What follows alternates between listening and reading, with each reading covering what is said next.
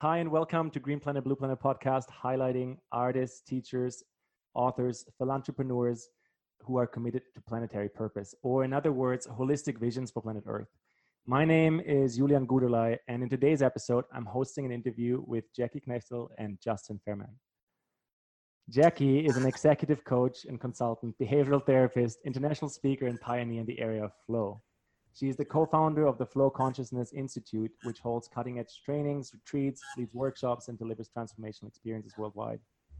Justin is an international speaker, serial entrepreneur, and consciousness researcher, working to co-create large-scale shifts in human consciousness, integrating high-level institutional skills more deeply into the business world and everyday life, while delivering solutions-focused media to a global audience.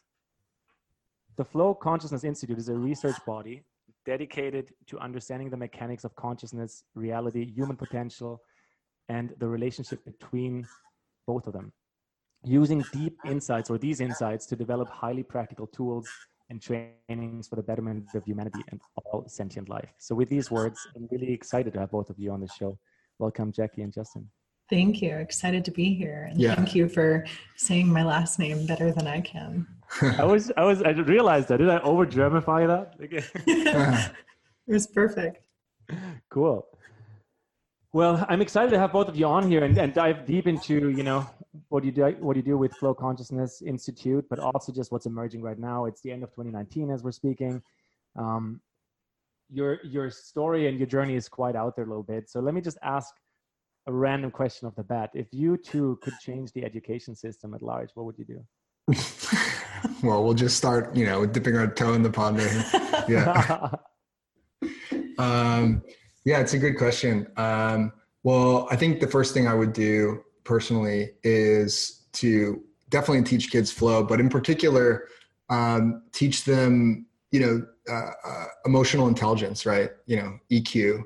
And not just like being able to relate with each other per se in terms of emotional intelligence, not just being able to understand and have empathy, although that's important, but really how to deprogram themselves, how to deprogram trauma, how to really, handle negative emotions so they don't just get stuffed down and repressed and, end up, creating all kinds of issues later on, but really how to work with them in real time so that they can heal, integrate, learn from them, and really show up as, human beings that are not burdened by all this baggage that most kids pick up during childhood.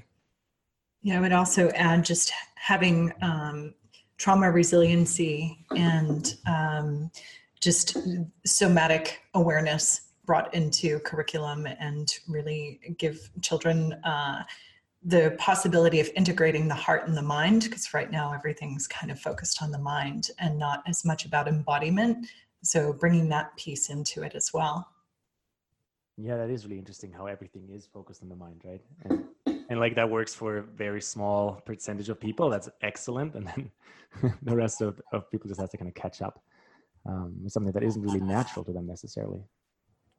Yeah, totally. Yeah, education, is like really a huge leverage point for, I think it's one of the key leverage points for really, helping us to birth, more harmonious, using quotes here, but air quotes, but, enlightened society or, more of like a golden age society, because, kids just get so indoctrinated into the current system in school on so many different levels. Like one of my first mentors used to say, if you weren't traumatized when you went into high school in the US, you were when you came out.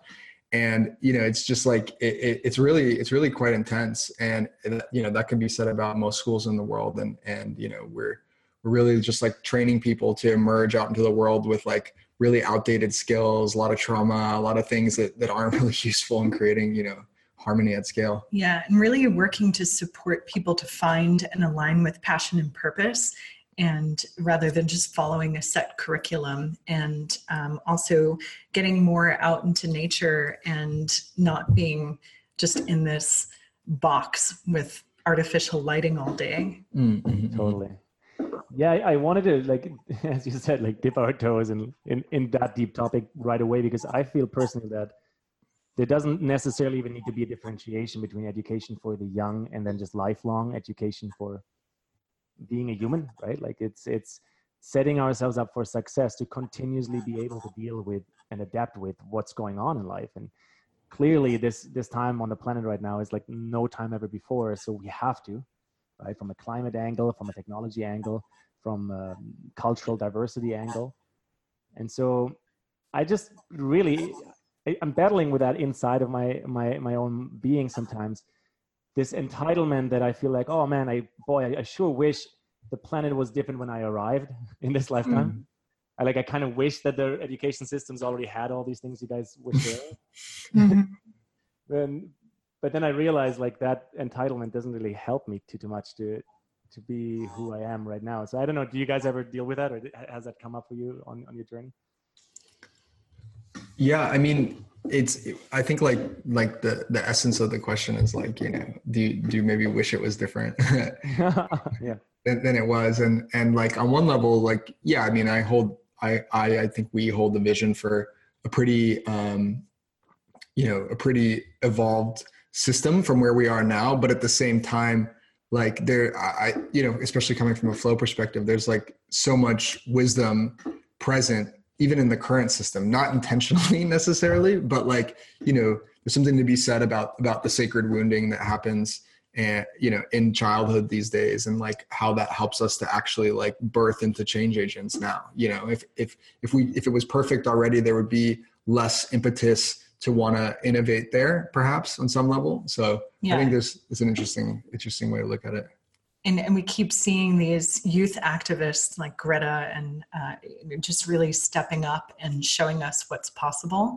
And I think, you know, we live in an amazing time with so much access to information, and, you know, the internet allows for the widespread of all of this information and things that people didn't have access to before. So tools for awakening and, you know, to learn all of these things that we couldn't before. So I don't know that I would have wanted to be born any other time. Yeah.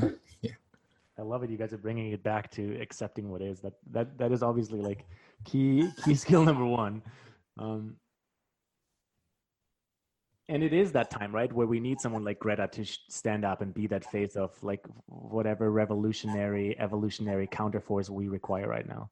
So, well, as you guys, please come in. It's just a piece around how she's showing us. Is so often people think that as one person, I can't really make a change, or I can't make an impact. So, you know, I think she's a beautiful reminder that we're so powerful, and whatever we're passionate about, whatever we're inspired to do, like we can really make a huge impact in the world. And so much of the complacency and kind of this existential angst is around the feeling that I can't really make a difference as one person, and feeling like they don't know what to do, like the weight of these problems are too big. So she really was a beautiful example of what's possible. Totally. How does that work for the two of you? Like, how do you choose optimism, like every day, all day? Well, you know, the nature of reality is such that, you know, your personal emotional experience is going to follow what you believe. So when you choose pessimism, you're choosing suffering by default, like by extension. And so just on a radically selfish level, I don't get to say that often, on a radically selfish level, like what, you know, stew do you want to be marinating in? Like for me, like to be sitting in a pessimistic mindset is like a really like this uncomfortable emotional space. And not because like I'm like doing shadow work, but because I'm just choosing to interpret reality in a way that's just like making me upset. And I did that for like a good 15 years of my life. Oh, wow. I was upset and depressed, and it was terrible. And then I woke up and realized that like, you know, my attitude was creating that reality. And by picking a different one, like all of a sudden, not only did I feel better, but I actually felt like empowered to do something about it, instead of just like blaming other people and feeling like the solutions or the challenge was too great, you know? Yeah. And there's also, it's not just bypassing and not accepting that, you know, these things are going on in the world and that there are crises, and but just really holding on to the belief that we can come together and using that to motivate and inspire us rather than just feeling beat down by it. Yeah, I love that. Using anything basically to flip perspective and motivate either yourself or each other, or actually like kind of instigate and empower collaboration, right? Totally. Yeah. I mean, that, like, it really is just like a perspective shift at the end of the day. Like, you know, if you look, if in terms of like I think the challenges that we're facing as a society, as a global culture, like if you really drill down and try and get to like, what is the essence of what needs to happen now? Like, we need to have hope. We need to believe that it's possible to make the changes we need to do. And then we need to act from that place. And then I would say, we would stack on a fourth layer, which is, you know, letting intuition be the guide versus trying to like project old ideas into new systems, because that just creates shaky systems, right? So we want to really like ask ourselves, like in the vein of like Barbara Marx Hubbard's work, right? Like what is the evolutionary edge here? Like what is wanting to emerge? Not just how we're going to recreate the old system. Like basically we need to not just strap solar panels on the old system. Yeah, good one. Like we actually are being asked to like reboot the core of society here. And so to do that, we need to evolve into a new way of looking at the problems, a new way of thinking, right? So I think that's a big part of it. Yeah, it's like if we're creating all these new systems from the same level of consciousness, we just get more of the same problems. So if it's rooted in old paradigms, scarcity, lack, fear, greed, power, all of these different old paradigm ways of being, then we're just going to get more of the same. So there's an urgency and a necessity for kind of a rapid evolution of consciousness. And, you know, for the people who are creating these new systems to really come from a more elevated perspective. I love where you guys are going with that. And like, yes, 100%. I like totally agree. And at the same time, I really enjoy kind of listening to people's sentiment of where that is happening in the now, because, you know, there's one thing about creating like islands of sanity. Mm-hmm. You can test out new forms of flow, new forms of expanded consciousness, understanding that perspective change will like always be a tool we can leverage to reinvent, right? But then for me, often in my mind, I see this dichotomy between where that's part of the community kind of meets institutions or people or companies that are in power, right? So those who are currently still holding on, as we're seeing it across the globe, they're holding on quite fiercely to the old mechanisms. And so not that we need to solve it in this conversation alone, but like, how do you guys see kind of the incoming future timeline connect with, yeah, like a willingness or receptivity? Because just to frame the context here, like climate change, or what we're bulking under the topic of climate change, I mean, it seems to be the perfect topic to do so. And yet vast like amounts of the leadership around the world are not taking that chance. Yeah. I know there's a lot of kicking and screaming going on, you know, like unwilling. It's like a toddler, you know, getting dragged through the mall, you know, when they haven't had their nap, you know. It's like, that's how a lot of the political power structure is. The metaphors are on point, man. I like it. That's awesome. Yeah. But I mean, I think there's like how I see it, there's like a couple ways that it's happening. I mean, I think that there are people who are having like, you know, moral crises that are waking up and like realizing that they are, you know, their conscience is essentially getting the better of them, despite like all of the old incentives trying to pull them away from doing the right thing. And then you have like, you know, new paradigm leaders who, like, for example, like, you know, it's shown that a company that has like a happy workplace, the company is going to be 20% more profitable, right? Just like an avalanche of statistics coming out and things, you know, Google's championing mindfulness, and a lot of Silicon Valley is like realizing that, oh, wow, being mindful really helps. So there's like I think there's like these things that are happening that are starting to like wake people up and chip them off the old system, because now there's some data here. So I think that a lot of people are getting kind of inducted into the new system. A lot of people are doing plant medicines and like having profound spiritual awakening and really like acting. So there's the new system is like, you know, people are going to Burning Man, right? You have like founders of Google and a lot of Silicon Valley going to Burning Man. So like the new system is kind of like clawing its way in like a vine of ivy. It's like working its way into the old system. And, but the question is, you know, is that enough? Like, is that enough? Is that happening fast enough? And like, could we do more in my mind? Like, could we do more to really like, you know, take that pace up so that we get some rapid change instead of some like really incremental change?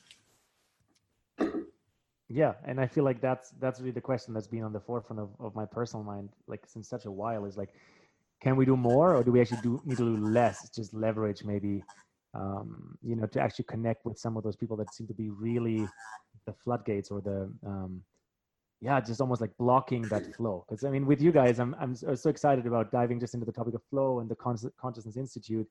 But then I see that in the real life or the reflection of our collective, it's playing out. There's flow, there's emergent fields, they're being created, they're kind of spiraling upwards. And then they hit these like barriers, and like unfortunately often like very old men who are like grasping onto power like a toddler who doesn't have, right? So yeah, I don't really have an answer. That's really just what I'm realizing there myself. I have all the trust and all the faith that the incoming timelines are strong enough. Yeah, it's an interesting inquiry. I mean, like a flow perspective on it, like would be to, like we always, like you said, like acting from a place of acceptance, like trust and acceptance is the foundation, right? Like trust, faith, and acceptance is the foundation, but that doesn't mean complacency. I think that's a lot of times like where it gets misinterpreted is like people go like, okay, we're trusting, we're accepting, we're faith, so we can just like, you know, be at peace. But that doesn't mean that there still isn't an urgency on top of that necessarily. And so like just to bring like intuition back into the picture, it's like, okay, whatever you're feeling inspired to do is what's urgent for you, right? That's you carrying your piece of this new puzzle. And if you feel urgency in your inspiration, right, coming from that place of acceptance, then there is urgency there. And so and then we essentially could be moving faster. And I think too, like this is my personal perspective now. I think that we can move a lot faster. And I think that it doesn't have to be a fast coming from a place of like reactivity and denying, you know, reactivity and saying like, we better do this, you know, or we're screwed. It's more like, okay, you know, there's deep wisdom in what's happening. It's a catalyst for systems transformation. And like, from that place, like this is an opportunity for us to like, you know, do things innovative at scale here. Anything you want to add, Jackie? Yeah, I think there is a way to expedite it. I'm not sure I know the answer to that either, but a more leveraged way. And, you know, we spend a lot of time with a lot of really powerful social impact entrepreneurs and people who are working on the solutions to a lot of these problems. So I think our hope is also really grounded in solutions. So, you know, a lot of our advisors and friends are the people who are coming up with these strategies and things that we can enroll and get other people on board with. So I think by, you know, following excitement and intuition to the things that you feel called to do and taking that inspired action, there's so many solutions that are already present. But I think there's, you know, again, coming back to that piece where people feel like, well, I'm just one person, what can I do? So they don't really take that action, but seeking out the solutions that already exist and just getting involved, I think is super important. Yeah, beautiful. Participation, I think, is like number one in anything, right? Because if we're just standing in the sidelines and commenting on what's going on, it doesn't really change anything. And thanks for going into this inquiry about something that has like kind of a stuck energy almost, but that's literally why I'm asking it, because I feel like often we don't like to go into those topics that there is an easy answer of like, just focus on what feels good, which on the individual cosmos, certainly that's how I govern my life. But then at the same time, I think there's quite a bit of merit to go into the more challenging bits of our shared realities, right? Yeah, absolutely. Yeah, and like we haven't even really explored what following what feels good at scale is like. Like that's still actually a pretty courageous thing to do in this world. Most people don't do that, and so like that alone, like people doing that alone at scale would shift the needle a lot more than it currently is being shifted. Yeah, and most people don't, because they're locked into the matrix way of being, and following a career that they have some certainty and security around being able to pay the bills, because the thing that they really want to do, they feel like they can't, because they're not going to make it. Yeah. So it's really breaking out of all of that fear and really aligning to the thing that you're passionate about and inspired by. Yeah. And I want to clarify too that, sometimes like the choice of words is important. Like I know what you mean by feels good, but some people be like, what? So I'm just going to go like drink brewskis on the beach all day, And it's like, It's like, well, maybe at first, because you've been busting your ass at a corporate job that you hate so much, and you need a little decompression time. But after that, in my experience, or our experience, is that what feels good, when you're truly tuning into what feels good, not just what's hedonistic, okay, like that leads you to purpose. And once you get activated in purpose, then you start to get activated in genius and impact. And like, that's what I think that's really what we need. And, this was a conversation that Barbara and I were having a lot towards the end of our life, is like, we really need like a purpose revolution where people are like stepping into purpose. Like that's I think what we're being asked to do now. I love it. Yeah. This is literally why in that introduction I used the word planetary purpose, because I feel like purpose alone is also being like doctored around with quite a bit, because the purpose could be to make $1 million or like to build another business, right? But for me, there's not really like a true essence to it. Or I think Charles Eisenstein, he used this word in a previous episode I recorded with him, authentic desire. Right? Mm-hmm. There is desire which isn't authentic, like right. That's coming to have brewskis on the beach. Exactly. Yeah. And then there's desire, like, I don't know, if you spend 3 hours in the forest, you most likely don't have the authentic desire to go shopping right now. Like shopping for random stuff, right? Yeah. Yeah. Because you're filled with essence and soul and maybe even purpose. So I love these reframing kind of exchanges, when we're all upgrading our words or toolkits, because that's really, I feel like where a lot of collaboration happens is when we're not kind of leaning against each other's perspectives on a very similar thing, but we're just realizing, okay, how can we upgrade a word like purpose until it is so clear that everyone, no matter where they were conditioned, even no matter where they're from, they'll just automatically be pulled in by the gravity of, let's say, planetary purpose. Yeah. 100%. I mean, this is really like if you look, there's like three whole systems change strategies embedded in what we do with Flow. And one is purpose, like amplifying purpose at scale, right? So we'll actually kind of have to talk about them in reverse order for it to really click into like the big picture. But like the first is like scaling healing, right? Scaling healing, or scaling consciousness shift, right? Scaling deep consciousness shift. But that's really an extension of healing. Beyond that, it's really scaling intuition. And intuition always leads to purpose. Like intuition followed over time results in purpose, period. So purpose is like secondary to intuition in our eyes, but it will lead you there.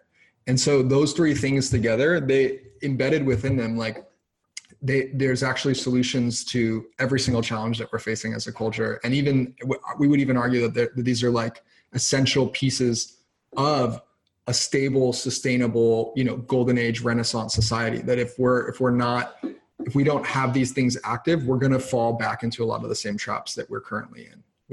Yeah. And I think, just speaking to the healing piece, and a large part of flow consciousness is doing this inner work to reprogram all of this conditioning that we have and work through all of the traumas and things that are holding us back from living in alignment with our genius and following our inspiration and our purpose. And when we're really doing that work to heal at the deepest levels, at the mental, emotional, energetic, and physical level, we get to a place where we're just so naturally taking actions that are alignment with the greater good for ourselves, but also for the betterment of humanity and the planet. It's coming from the inside out rather than having to battle willpower or, do things that feel difficult, because you're just going to do these things from a place of self-love and really wanting to take care of others and the earth. Yeah, that's so powerful. And I feel like that's the place when we find that. And I guess everyone listening, no matter where we're at in our individual journey, has had a glimpse of that, right? When we feel that powerful alignment, something's different. And things that might look difficult become almost simplistic. Maybe not easy, but simple. I love how simple that formula is, right? Like healing, intuition, and purpose is 100%. Like if those are not in place, we'll just always fall back. So maybe you guys can share just quite a bit more about the Flow Consciousness Institute and the work you've already done, because I feel like the interesting part about the work that you two do, that there's a research body behind it that really allows us to bring this into like a new normal kind of territory. Yeah, totally. Well, 100%. The research is really important because, some of these concepts are still kind of new or, at the cutting edge. And some of them can be hard to study too, because they're operating on really large timescales, or it requires a lot of like interdisciplinary research to kind of build the argument for why that this thing is superior. And so that's like a big part of what we're doing, is trying to bridge the gap from these concepts being seen as like kind of like, oh, cool, this is great personal development philosophy, but we got real problems over here. And it's like, well, actually, this is essential. And the part of the reason why you have the problems over here is because you've been neglecting this. And that's, and so there's a lot that can be learned from that. But yeah, I mean, a lot of the work we do is about like, how do we increase efficiency with these things? Like healing, for example, that can take a lot of time, energy, and resources to do. And it's something that typically has only been in the domain of people that like have the bandwidth and have the bottom of Maslow's hierarchy, completed, so that they have the time for self-actualization. But like what we're trying to do is make it so that self-actualization is the foundation, and then that informs everything else, and trying to make it like simple, easy, fast, efficient, not complicated, not reliant on, PhD trained psychotherapists that you have to work with for 15 years. So like, how do we like really make this a tool of the times, instead of just like something that only certain people have access to? And what's the experience been like for you guys that you're on that journey for a few years now? Like, clearly there's like an audience that eats all this up, right? Who's like so committed to the healing, to like purpose, and like staying in this kind of cutting edge zone. What are some of the adversities that you're facing with work like that? Can you say that again? Yeah, like what are some of the adversities you're facing with that work? I don't know that we're really facing adversity, other than, we really want to get this out at a huge scale. And so we have a high demand from our students to have a training program where they can take the work into their communities and work. We've got students in 40 something countries, and, people message us all the time. They want to translate it into Hungarian or something. And so we're, the challenge is to really figure out a way that we can create an assessment tool around things like intuition that are somewhat difficult to measure. So that's been, one of the challenges so far, is to create this way that we can help scale this work, but in a way where we can accurately assess that someone is an embodiment of the work. Yeah. I mean, that's what it comes down to, right? Are we actually walking a walk? So right, because anyone can regurgitate information, but it's really important for us to have people that are embodying the work, and it's more talking the walk than the other way around. Yeah. Flow. The proof is in living it. You gotta do it. But that's I guess that's really anything, I suppose. But a lot of different modalities you can get away with talking a good game. So. Yeah, it's funny how that's still a bridge that's just like so real, I guess, because it's just what we've been conditioned in being good at, is finding a way to put on a certain mask that makes us look like we know what we're doing. But then when it comes down to how we're actually implementing things, proof is in the pudding, as you guys just said. I like that. So how, maybe let me ask you like another question there, relating more to like a personal kind of experience around trust, because we talked about trust a little bit, and we talked about trust also in the work you're doing just now. So what is required for you both individually, like, to experience deep trust? Yeah. So, the recipe is a little bit different for everyone, but there's definitely some key pieces that we've identified.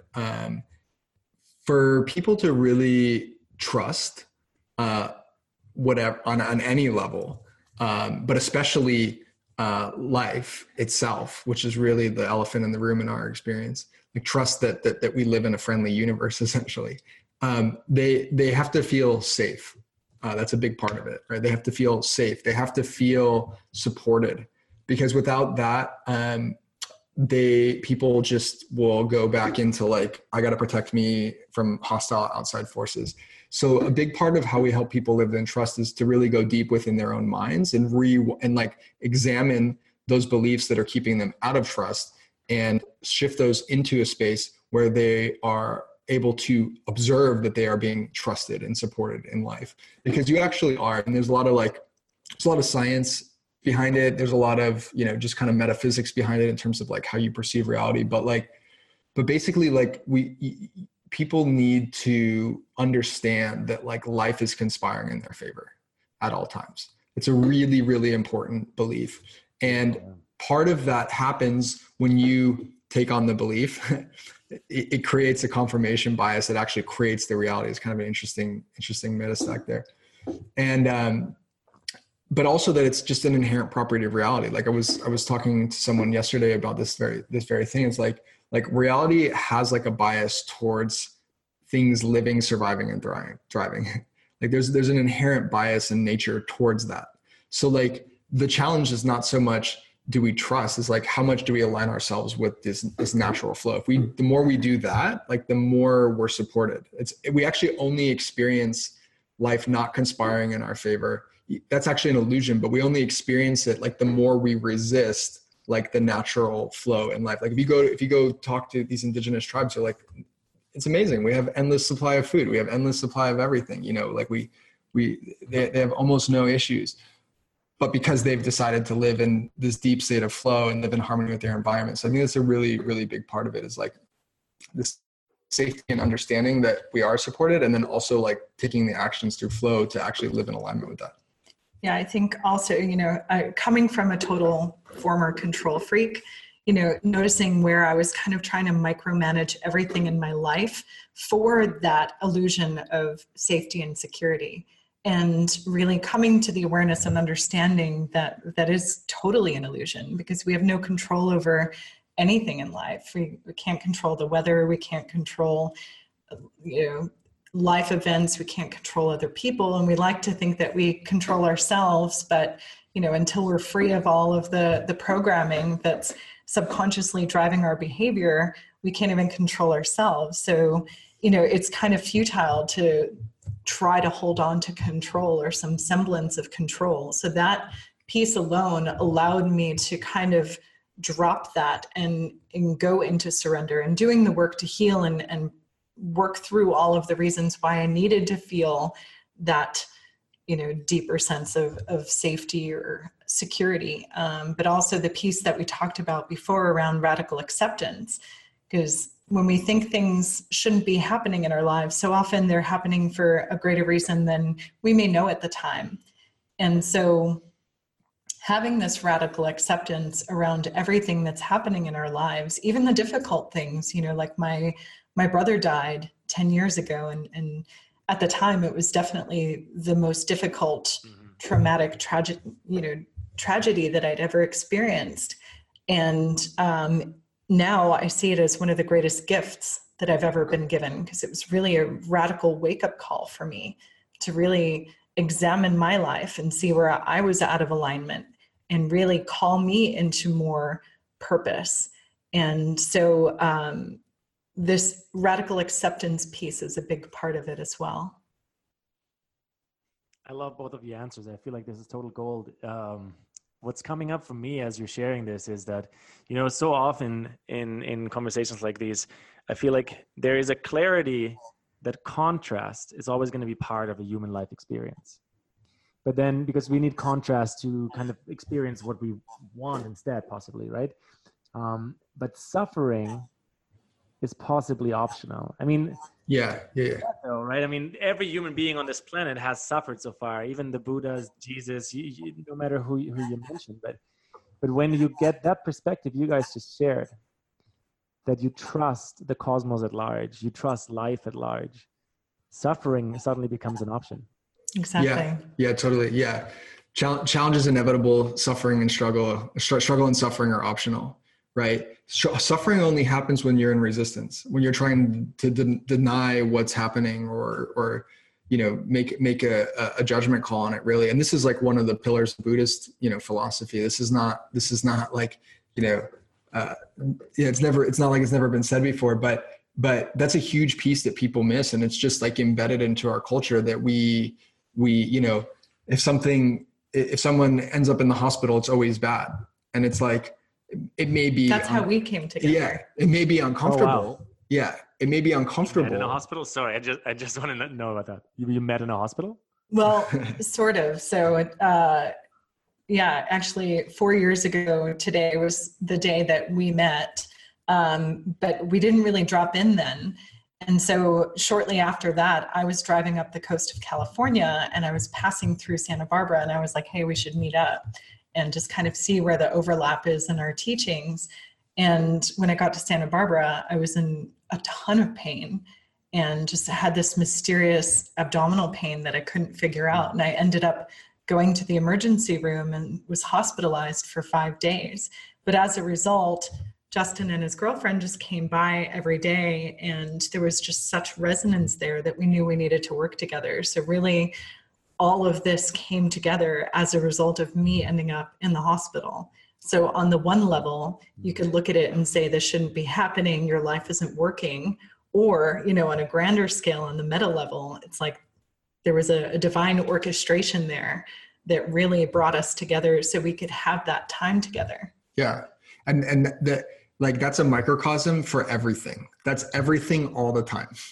Like anything that's happening, that's what's going on.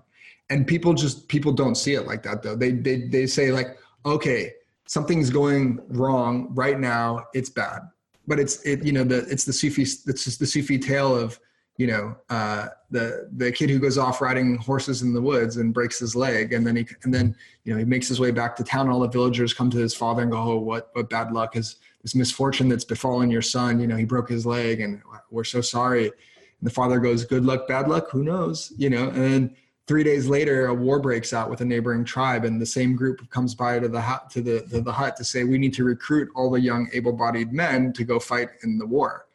And then everyone comes back to him and is like, well, what a blessing. Your son broke his leg. Now he doesn't have to go fight in the war. And, half the kids are going to die in the battle. And it's like, what a blessing. And the father goes, good luck, bad luck, who knows? And this is our lives, like constantly. And so it's like, if instead of looking at it as being bad, and we're like, what is the silver lining? Like, what's actually happening here? Like, how is this conspiring in my favor to maybe redirect me away from something that was dangerous, or to redirect me into a better position for my future, right? That's the flow perspective, to really see everything that's conspiring in your favor. And then when you're in that mindset, trust becomes really easy. And it can sometimes be hard in the moment to see the silver lining, but it's that openness and the curiosity and the willingness to say, okay, I don't know why this is happening, but that openness as opposed to the resistance is a much healthier way of being. And the resistance will show us the underlying beliefs and perceptions that are creating the struggle. Because, so in the case of my brother's death, the story that creates struggle and suffering is that he shouldn't have died. He was too young, and parents shouldn't outlive their children. All of these narratives that, you know, are just perceptions that are creating struggle because, you know, he was supposed to die then. And we know that because he did. But, you know, arguing with reality and saying that it shouldn't have happened is just going to create a lot of stress and grief. Yeah, it's so curious where you guys just went with this, because I feel like the word illusion came up a few times, right? And it's kind of obvious from this perspective in which we're sharing in this conversation right now that there's certain illusions that if you're trying to hold on to them, this trust into the universe at large or the cosmic principles of flow, it's harder and gets harder basically every day because you're trying to hold the mask of looking good, or you stay in the illusion of creating a form of safety for your family. Maybe a follow-up question that just popped into my head, that because you mentioned the topic of death, Jackie, like do you guys think that death and the narrative around death in our global society are one of the big factors of what holds us in this like ego-based illusion? Yeah, completely. Totally. I mean, I think the fact that death is so taboo and people don't want to talk about it, people don't want to face their mortality. And, you know, that for me, death was my greatest teacher. And being able to look at my mortality and really kind of face that and be with it and sit with it and meditate on it was a huge part of my awakening. And I think that the more people are not willing to look at death or face it, think about it, the more they're not living, because they're trying to control their lives so that way, you know, they're preventing death. But when you really have an understanding of your multidimensional nature and, you know, kind of this awareness around the truth of who we are, death isn't really something to fear. And then you can actually live full out. Yeah, I agree. And I find this so fascinating because what's been going on in my personal mind or consciousness for the last years is this obsession with the narratives we're holding. And then the narratives you're kind of alluding towards right now have so much to do with religious narratives, right? Of like this idea of what death is and what you said, when we truly know our multidimensionality. And so we can truly know that through like Gnostic experience and possibly plant medicines or like a healthy elder culture. But at the end of the day, I feel that's one of the big kind of like foggy territories where I'm not sure if we can ever really. Yeah. Well, actually, I like 80% agree with you. And I don't disagree. Yeah, I don't actually disagree with you at all. But I would like to place another chess piece on the table. You know, I see your 10 and I raise you 20. Yeah, exactly. Because actually, this is part of what we do with the research at the Institute and our advisors and so on. Science is actually not many people know this. Doesn't get so talked about in, you know, materialist dominated press. But science is making a ton of inroads into study our multidimensionality. And there's a huge high quality archive of research showing that this is no longer like spiritual speculation. This is actually like hard, cold science that we know that our consciousness survives after death. It's been unequivocally shown in a lot of medical research, in a lot of parapsychology research, in a lot of different fields, neurobiology, even neuroscience to some extent. Like there's so much evidence that our consciousness actually exists after death. And people have actually done studies on people that have had near-death experiences or out-of-body experiences or actually died and like recorded what they were saying and were able to verify that later on and so on and so forth. And there's even a really great researcher, one of my favorites, his name is Dr. Stevenson. He's now deceased, but he spent 50 years studying the reincarnation phenomenon and actually documenting cases of actual reincarnation across the planet. And so there's a ton of research there. Dr. Stevenson, you said? Yeah, Dr. Stevenson from the University of Virginia. He was like, look this up. Yeah, these guys are nothing to sneeze at. He was like the department chair for like 20 years for like, he was either the Department of Medicine or Department of Psychology. I can't remember, or both. And yeah, there's a really great book that one of our good friends wrote called An End to Upside Down Thinking by Mark Gober.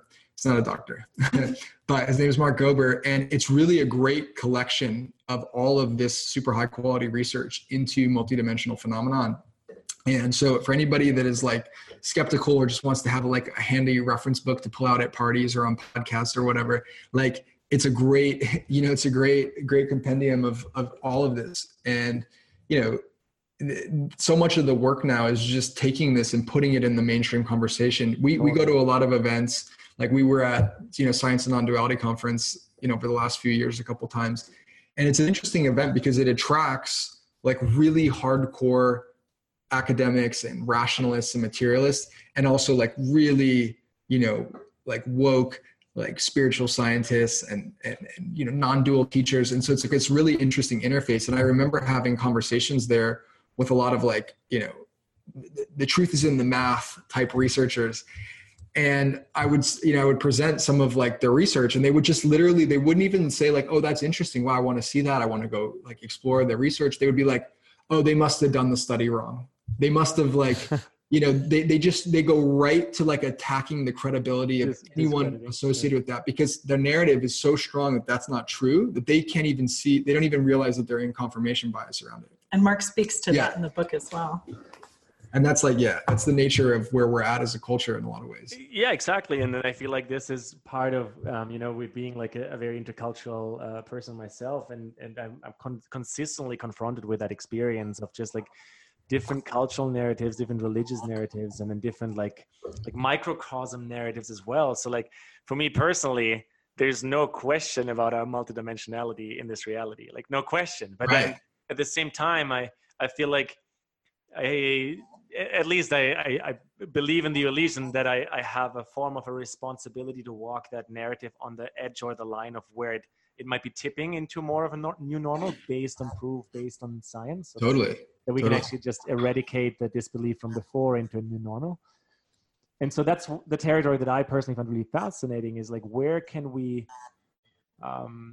consistently, check our egos at the code check, right? And then from there, play and find out like, oh, wow, I used to believe that, but I don't hold pride to still have to believe this right now, because look, there's evidence, or look, there is an experience base. And totally. Well, I also think, all of that aside, whatever happens after we die, it doesn't necessarily matter so much as the idea of just sitting with your mortality and knowing that our physical body is going to die at some point. We don't know when that is. So when my brother died, it was really a huge awakening for me to really live all of the things that I wanted to do and recognize where I was pushing them off to later in life, when I had more time or had more money or whatever it was, and how often we're waiting to live our lives, when this happens, then I'll do the thing that I want.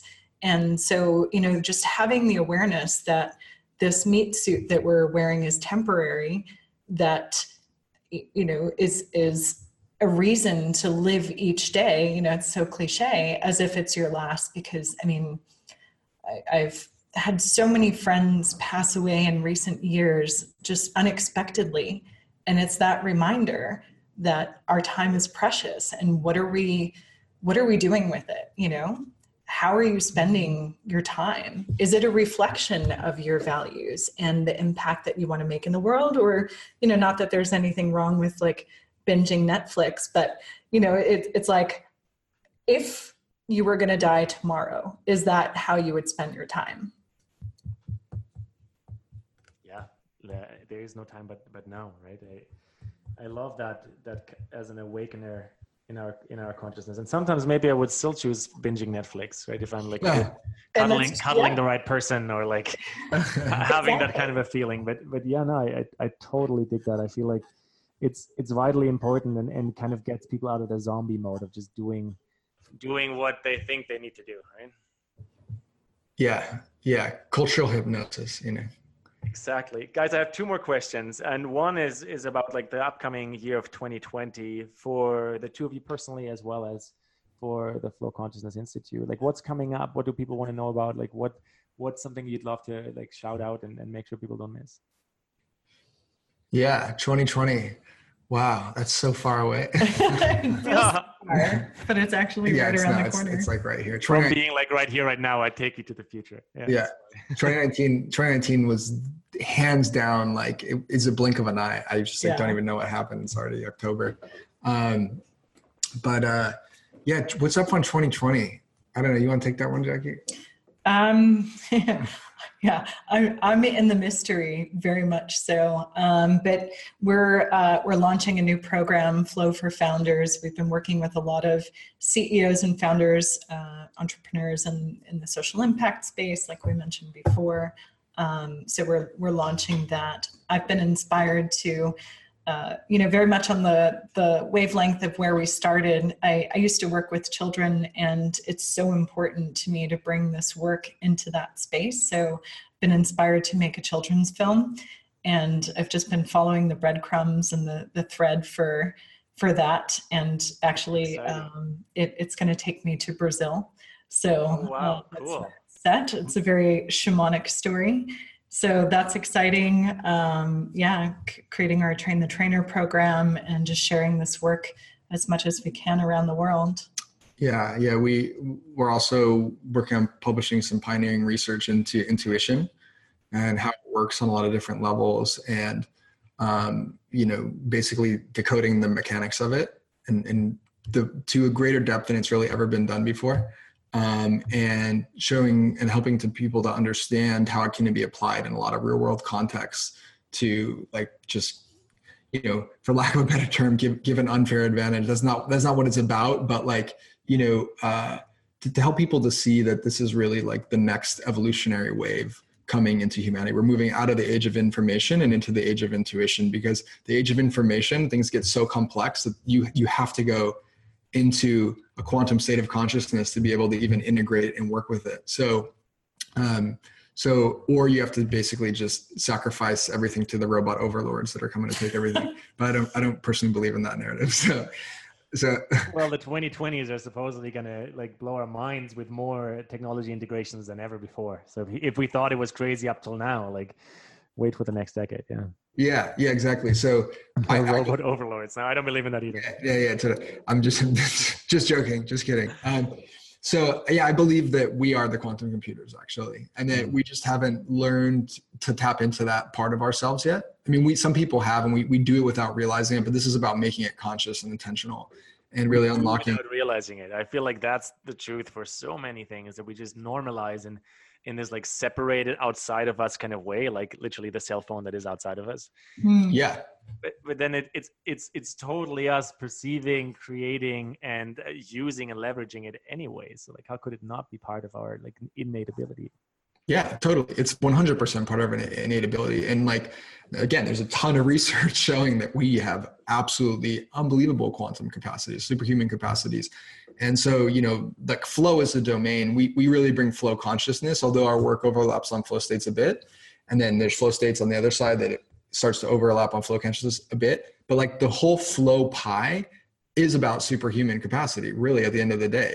Everything is in service to us really unlocking our full potential. And so that's something that we're really championing. Yeah, intuition is really the most powerful technology out there. So, we tend to think of AI, VR, and all of these little gadgety type things, but everything that we need is right here within us. Yeah. And as an extension of the Flow for Founders work, we've already started to do this, but we're really getting deeper and deeper into it as things go on, but working with companies that want to like really embed flow into the core of what they're doing, because it just takes everything to the next level. And it's really, it's exciting for us because these are the case studies that are going to show, just how powerful this is. And so people that they're ready to go down that path, Yeah. And I think this is such an interesting notion that just comes up there, is like companies that are ready, or people at the workplace, right? Because like there's a part of me that's like, oh, everyone one day will be like artistic and express their like essence in an artistic way. But the reality is like hundreds of millions of people are in pretty well locked in workplaces, and that doesn't need to be judged as good or bad in the first place. So that's where people are. And that's where people are ready to have more fun, to be more present, and will also be more efficient and productive, which is a side product of the flow or of the kind of the coherence and the collaboration that we can facilitate. So meeting people in the workplace, I feel like it's such a like low-hanging fruit puzzle piece of the integration. Yeah. Well, also, and this is where the piece around the rise of the machines and the robots that are going to be taking all of these jobs, I get excited about it because it's really an opportunity to shake things up and have people step more into their genius and, search for those things that are in alignment with passion and purpose. Yeah, exactly. Like, there'll always be jobs for people whose purpose and passion it is to do those jobs. But at the same time, like, a lot of the jobs that are being done I don't really see them being like the highest use of like this beautiful human capacity and mind that we have. It's like, like I in line with Jackie saying, like, I hope that this, like anything, right? Like if it's happening, trust the wisdom of life. If there's AI that's being developed and really, taking a lot of jobs, like what is the silver lining here? That maybe those jobs were really like soul-sucking jobs anyways. Not all of them, but maybe a lot of them were. And now this is freeing us up to enter a renaissance of human creativity where we all get to play more and enjoy this beautiful planet we're on more instead of being locked behind desks, slaving away for 45 hours a week. Totally. So that's my last question. This is a perfect segue. Enjoy this beautiful planet more. I feel like we've talked about vision so much already. So my last question actually is like, what are each of your 3 favorite places on this beautiful planet? Three favorite places on the planet? Yeah. Wow. Ooh. That's a really hard one. Okay. 3, yeah.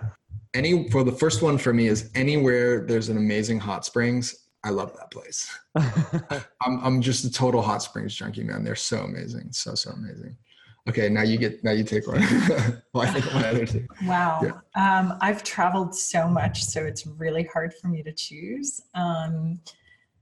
Santa Barbara is, one of the first places that lured me back into having a home after nomad life. And it's got a really special energy. I'd say maybe Iceland, just such an incredible, unique, natural, the nature there I feel most connected to for some reason. One more, I don't know. Oh, there's so many to choose for so many different reasons. Yeah. I don't know. Everywhere? I'm going to choose everywhere? Yeah. The whole planet. Yeah. The whole planet. I'm going straight like archetypal here. Like I'm not even going to answer specific places, but so anywhere there's a hot springs. I really actually love the desert.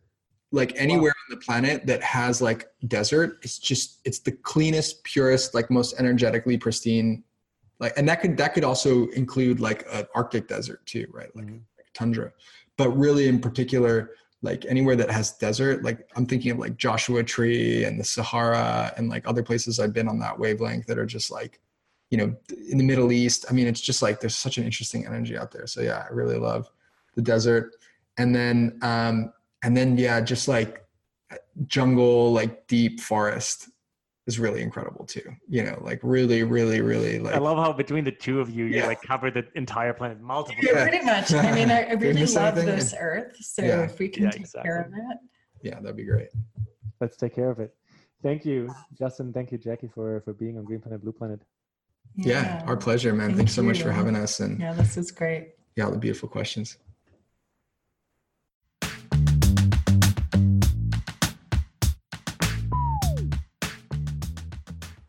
And that's that, another episode of Green Planet, Blue Planet podcast. I hope you truly enjoyed this one and received some insights, knowledge, and a form of learning that you can directly apply to your life, into your relationships, or maybe even into your business and the way you show up for the world. Because this is a movement and we're all part of it, very much so, and we're in this together. We're here to create a world of a triple bottom line, where you win, I win, and the entire planet wins. We're raising consciousness together, and you know that. That's why you're listening. That's why I love you. So make sure to share the love. Hit subscribe on your favorite podcast app. Invite a friend to listen to Green Planet, Blue Planet podcast. And if you have an idea who else you'd like me to interview, make sure you reach out and send me a suggestion. definitely check out greenplanet-blueplanet.com, the website to the podcast. I've created a lot of different offers for you, free content, free meditations for you to amplify your connection to self, the state of social impact in the world, and for you to connect and listen to who you could support of the people that I actually interview, because their missions are ongoing and a lot of them need more collaboration. And after more than 100 episodes now, with some of the world's leading social impact experts, I have synthesized my most inspired learnings and takeaways to create coaching and mentorship programs for you and the people around you. Let me share with you about planetary purpose coaching and mentorship experiences. If you're in a space in your life where you're ready to level up, to amplify who you are, what's coming through you, and what you're doing to give your gift to the world, then I would love to hear from you, and I'd love for you to apply to one of my private mentorships or group mentorships. Because getting all of the juice, all of that life force that's in you out into the world is something you deserve and the entire world around us deserves. Also, I work with people who are entirely new to this, to the topic of planetary purpose or the topic of meditation, the topic of inside evolution and revolution. And if that's you and you're ready to step out of the ordinary and into creation, or if you know someone who is totally ready for that, make sure to check out the website or share the website. And you can also always shoot me a message on Instagram. I'll definitely read it and get back to you. Because, guys, this is real life. Let's be in touch and let's create this together.